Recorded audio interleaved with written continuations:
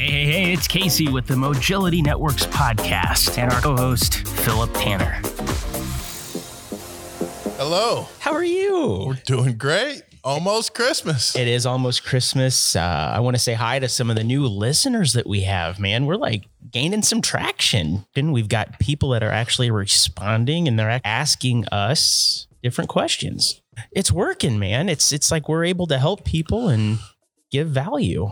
We are. I do laugh at some of the feedback, though. Some people like it. Some people think the music's too loud in the background. I had a sales guy said it too salesy, and I try not to keep it that salesy, but I mean, we got to make a living, right? That's right. Our PayPal link is, a little too soon. Venmo me. I take Bitcoin and Ethereum too. I take Toastums, so just send your Toastums too. Do you think there's people out there that don't know what Toastums are? Yes, because they grew up with the full price Pop-Tarts. Oh, they weren't poor. That's right. Well, let's say you mentioned it was Christmas, or Christmas is coming right around the corner. Right. You have your Christmas shopping done? Almost. I got a couple gift cards I got to pick up this weekend and then I'm done. Nice. So this is a week ahead. So we're okay. What kind of info are we going to be giving the peeps today, Philip? I want to talk about something really important. I want to talk about zero trust security and how network access control plays into a zero trust security model. Okay. There's a lot of misinformation and bad information around exactly what zero trust is. It's not as complicated as some people make it out to be. It's just an approach. So we can go over a little bit about the history of how these security models came about. For example, in the beginning, you're lucky if you just had internet and a router. So we're going back to 2000, right? And after that, kind of treated your office, your headquarters as like a fortress, right? And you considered everything inside the office as clean and good and trusted, as you'd call it, and everything outside the office was dirty and bad, right? And so you had just really simple firewalls that let the things inside the network out to the internet and let what it was going to come back. Well, that wasn't good enough because as we transitioned from desktops to mobile devices and smartphones, you had things coming in and out of the office. You started using cloud applications and things like that. So you could not keep that inside the office safe and clean and pure anymore. So we went into what's called the zone-based security model, which is people have heard of next generation firewalls. Those kind of started the zone-based security model. And what that is inside your headquarters or your VPNs or other things like that, you divide those up into zones and you consider everything in that zone trusted and clean and good, and everything outside the zone is dirty and bad.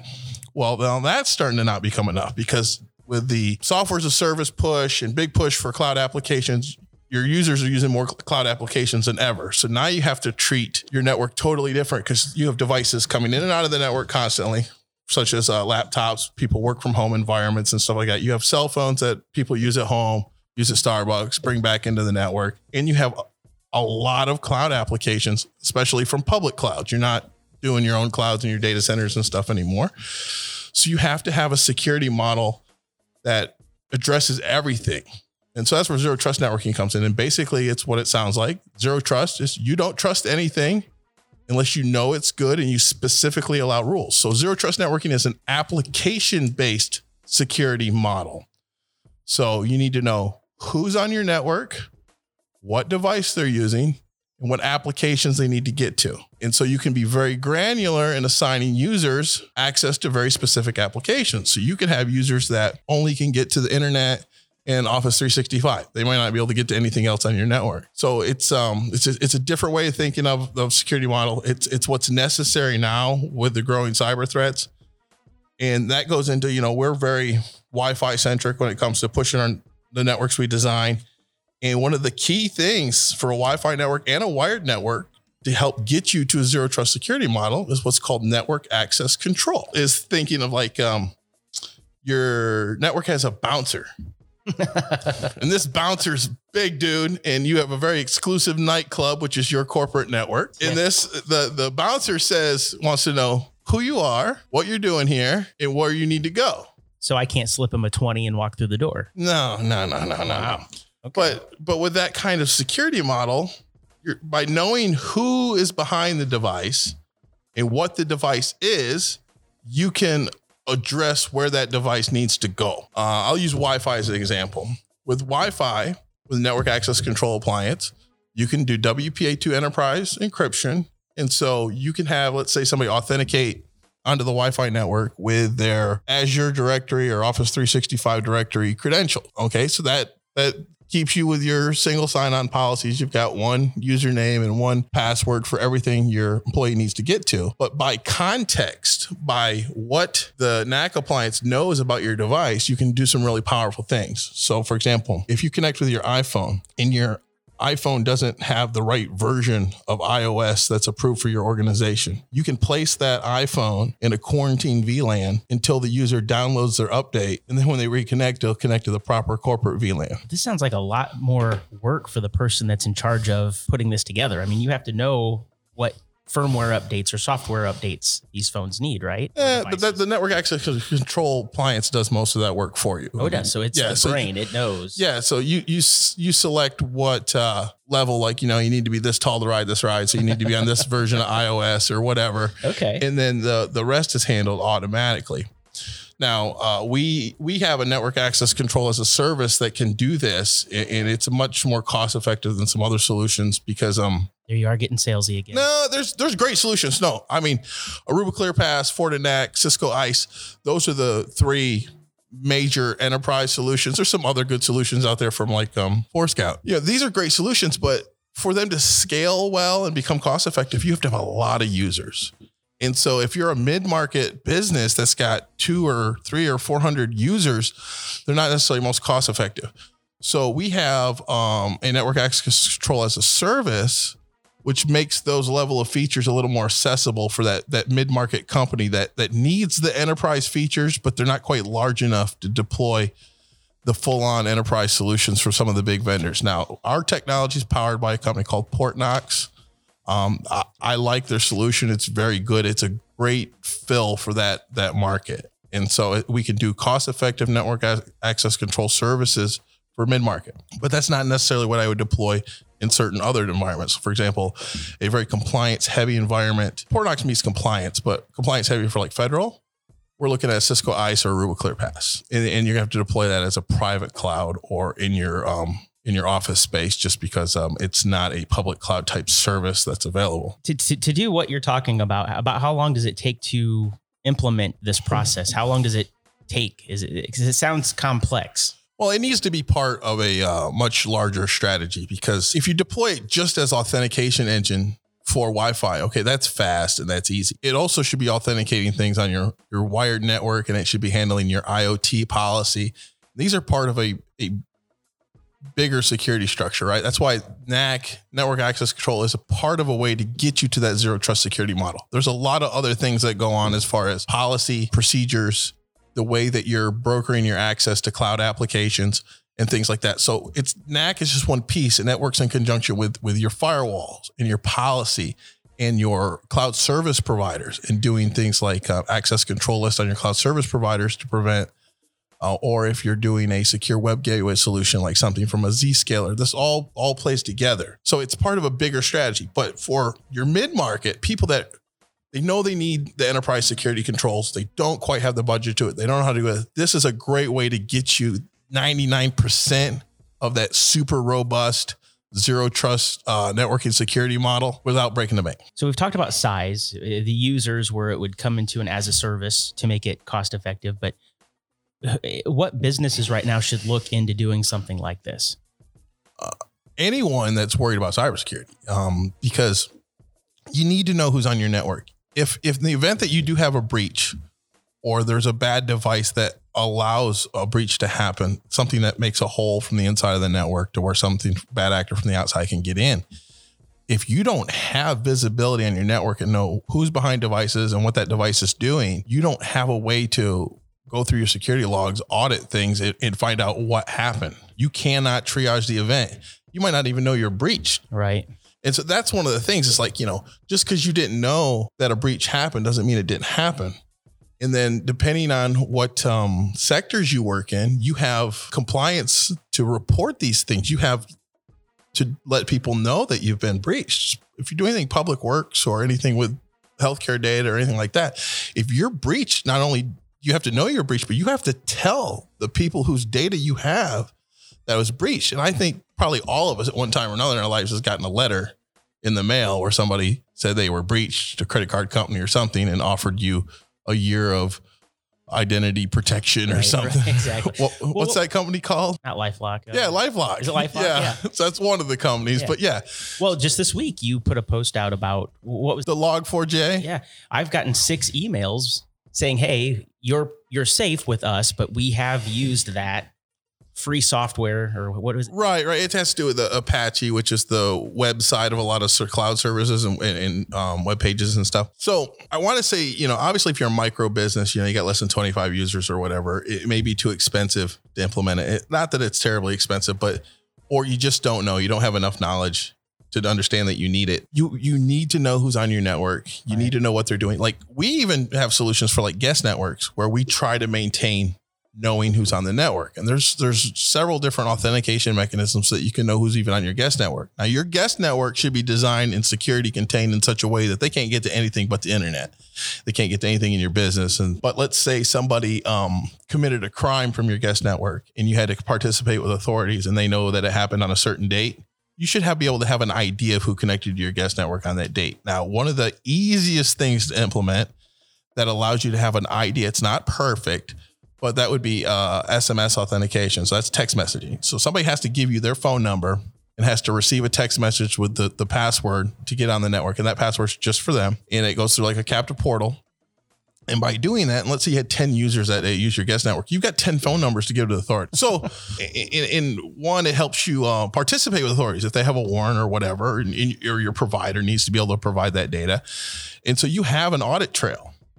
So because, unfortunate to even think about, but there are people that will go find public Wi-Fi networks to do illegal activities, such as like child pornography and things like that, because obviously they don't want that being tracked to their house. And so you don't want to run completely open guest networks, because what happens is if your IP address gets flagged as having illegal activity, if the FBI comes in, they don't care. They're going to seize everything with a hard drive in it, everything with any kind of memory, and you get it back when you get it back, because they're going to do computer forensics on all of it. But if you have an audit trail, you can participate with FBI. We're like, here's our audit trail, and then they're not going to take all your stuff. So you could actually just partition what data they need. It was this right. Phone number that accessed yes, you can say these 10 phone numbers accessed our network on that day as guest. Turn it over. Trust me, transparency is good. There's a million scenarios you can talk about, but the larger you get as an organization, being unable to detect breaches, unable to know who's on your network becomes more and more risky. Now, on your internal network, where you need that audit trail is if there's a security breach, as far as somebody gets ransomware at home, your antivirus and malware didn't catch it, they come to the network, they connect, and it infects people in that security zone or whatever, then you need to be able to figure out what's going on and look at your security logs, and you can probably figure out what patient zero was, the first user to introduce it. But the whole thing is it's usually the boss. Yeah. Well, not in my case, but it's usually there's a lot of scenarios, but it's always good to know who's on your network, what devices on your network. The network access control, we briefly said something earlier about IoT. Huge problem. But network access control can categorize devices and put them with the right set of rules to prevent bad things from happening, because there's a lot of cool IoT stuff that makes your life better. I mean, you can have dimmers for lights, and you can have wireless speakers, and you can have environmental control systems, save you a little money, change the thermostat when you're gone on the weekends and all that kind of stuff. Alexa. I really don't like Alexa for an office environment, but that's personal preference.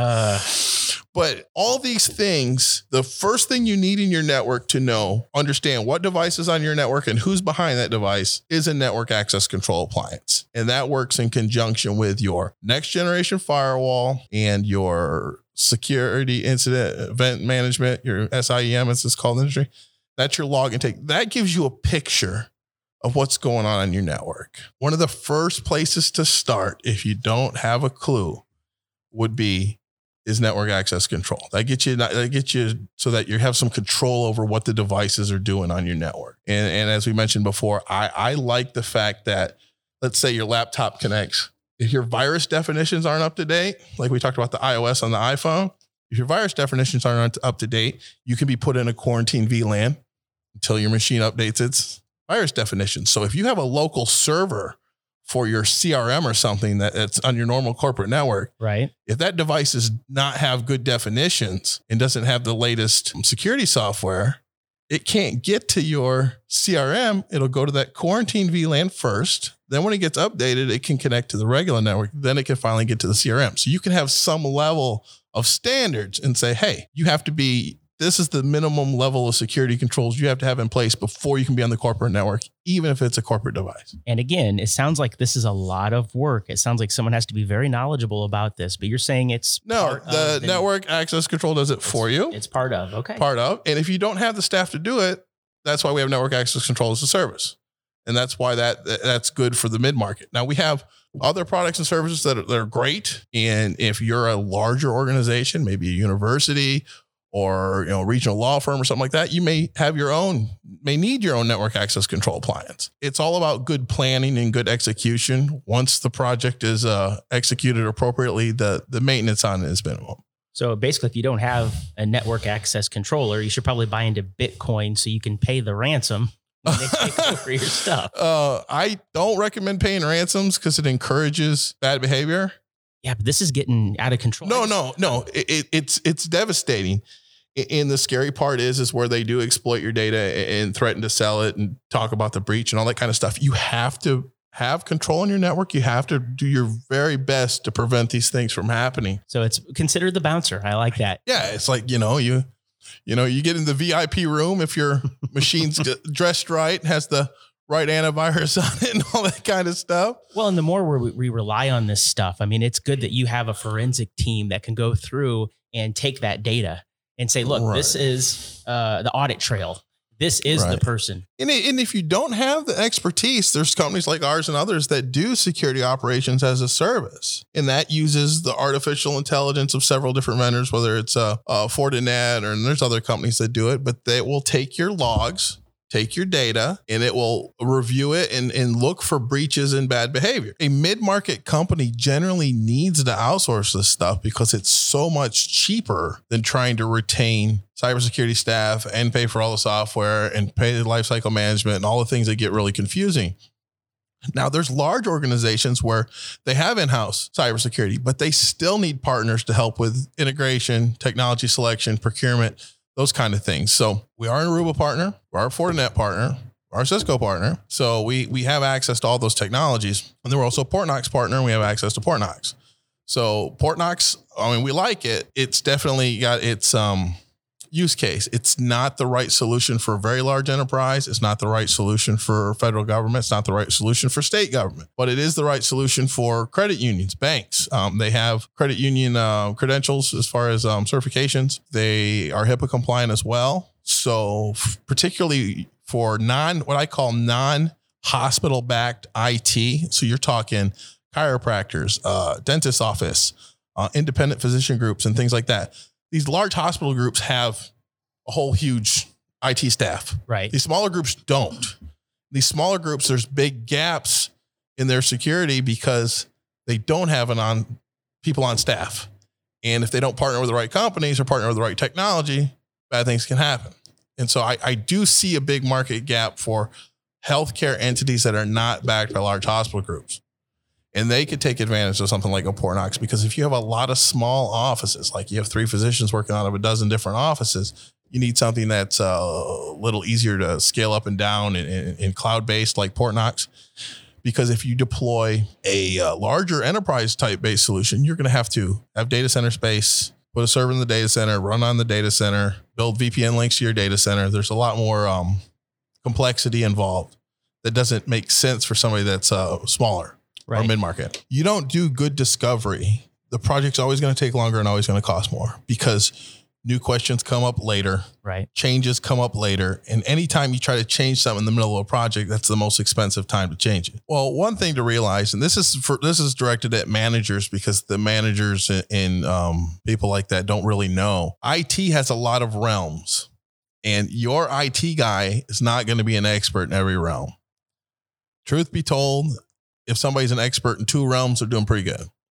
3's a rock star, and more than that, you're geniuses. And so what happens is your typical IT guy that works for a smaller group, they are a systems administrator or an IT generalist, and they are busy with cell phone problems, laptop, desktop problems, printer problems, people resetting passwords, all this stuff, just the daily operations that take a lot of work to maintain your internal customers, maintain your staff. You know, if somebody forgot their password, they're trying to VPN in that day because they're remote work from home. So they need help. And so they call your help desk or whatever. Those people do not have the time to become experts in cybersecurity. They do not have the time to become experts in VoIP. Do not have the time to become experts in Wi-Fi or network access control. It's too much to ask of them. And if you expect that of your IT person that is supporting end users, it's actually unfair because they have plenty to do just to support your internal users, and to expect them to know how to do everything. It's like asking a guy that works on cars to also be a diesel mechanic and a locomotive mechanic and all these other kinds of things that sometimes it's twofold, right? Sometimes managers expect too much, and sometimes the IT person's not willing to stand up for themselves and be like, hey, I don't want to do that. I need some help. All right. So let's say I'm a person that has been on the phone for the last 9 minutes and I've missed a lot of this. Can you wrap this all up? Let's give the people a condensed version with a bow. I'm going to condense it down to just network access control as a portion of a zero trust security model, because zero trust security model, you could talk for a month about. But what network access control does is gives you advanced visibility, control, and automated response across your wired and wireless network. So what that really means is you're going to know what device is on your network, who's behind that device, and where it needs to go. And that's what it's really all about. You need to identify the device and its condition. So that includes operating system and antivirus and things like that. You need to identify the user behind it to know that they're a user that's supposed to be using that device and is supposed to be on your network. And then you need to know where they want to go, and you need to know what they need to do. So if they need access to Office 365 and Salesforce, but nothing else, your network access control is going to make sure that they can only get to Office 365 and Salesforce. Now, if they need access to HR records in your facility that's on a local server, and you have 2 HR people, they need access to that. But because that's protected information and people's private information, like social security numbers, obviously you don't want everybody to be able to access the HR records. And so really it's all about knowing who's on the network, what device they're using, and where they need to go and why they need to go there. And that makes sure that the data in your organization only gets to the people that need it. And that prevents bad things from happening. I couldn't have said it better myself. So I love, even if just contact us. I'd love to talk about network access control or any other questions you have about this stuff, because I do know it gets confusing, but there's ways to basically, our discovery process, we're very in depth. We can look at it and we can put it in order of what's most urgent to least urgent. You don't have to do it all in one day. You don't have to do it all in 1 month, but you need a plan, because, failure to plan, what do they say about it? It's planning to fail, right? Exactly.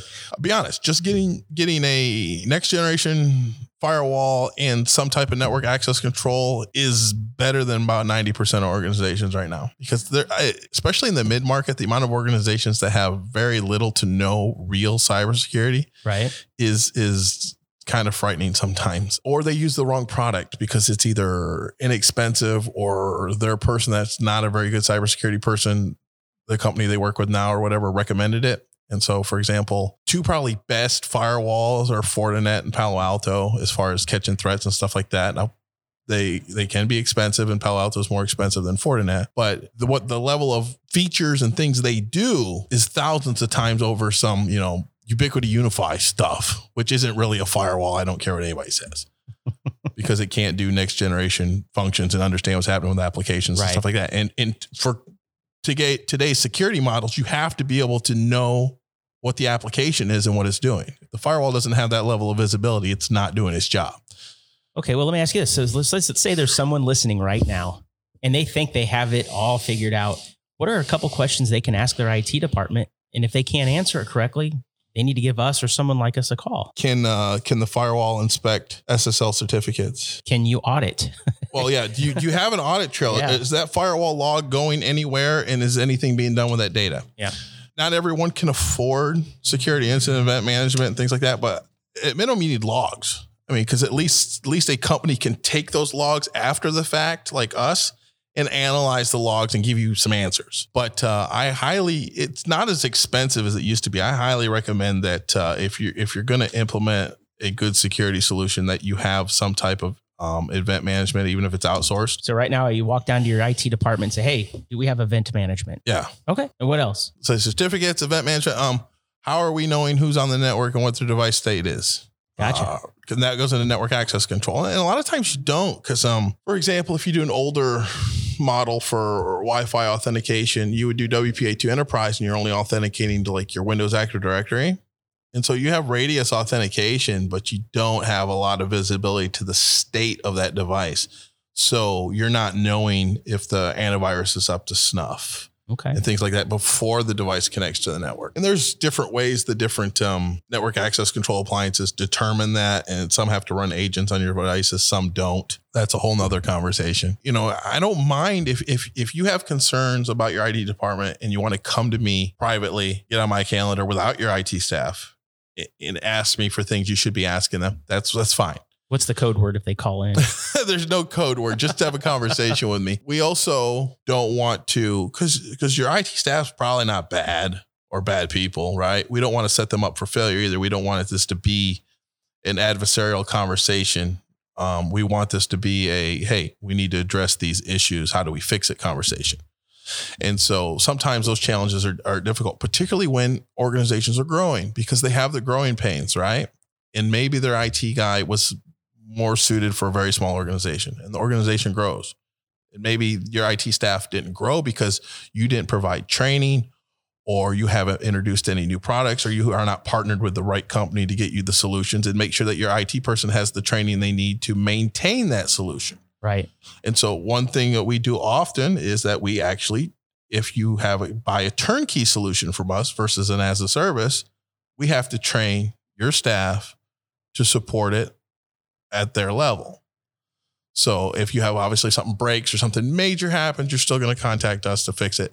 But as far as maintaining user access and basic functions, that should be able to be maintained by your local staff. And so, you know, that's why these things are about partnerships. If you need help, we want to help you. But that doesn't mean we're necessarily going to get rid of your IT staff. That's probably not the right fit. You're always going to need, particularly if you're a mid-market company, you're always going to need somebody that supports end users. You need somebody to reset passwords. You need somebody to do printers and, you know, my monitor doesn't work and all those regular headaches. So it's not necessarily, you know, throw the baby out with the bathwater. It's about building partnerships, pairing you with the right solutions, which is one of the reasons we are vendor neutral, because Fortnox might be right. ClearPass might be right. Fortinet might be right. We don't know until we do discovery. That was easy. That's easy. You did good. Thanks for listening to the Mogility Networks podcast. We sure do appreciate it, and we hope you got a lot of value out of this cast.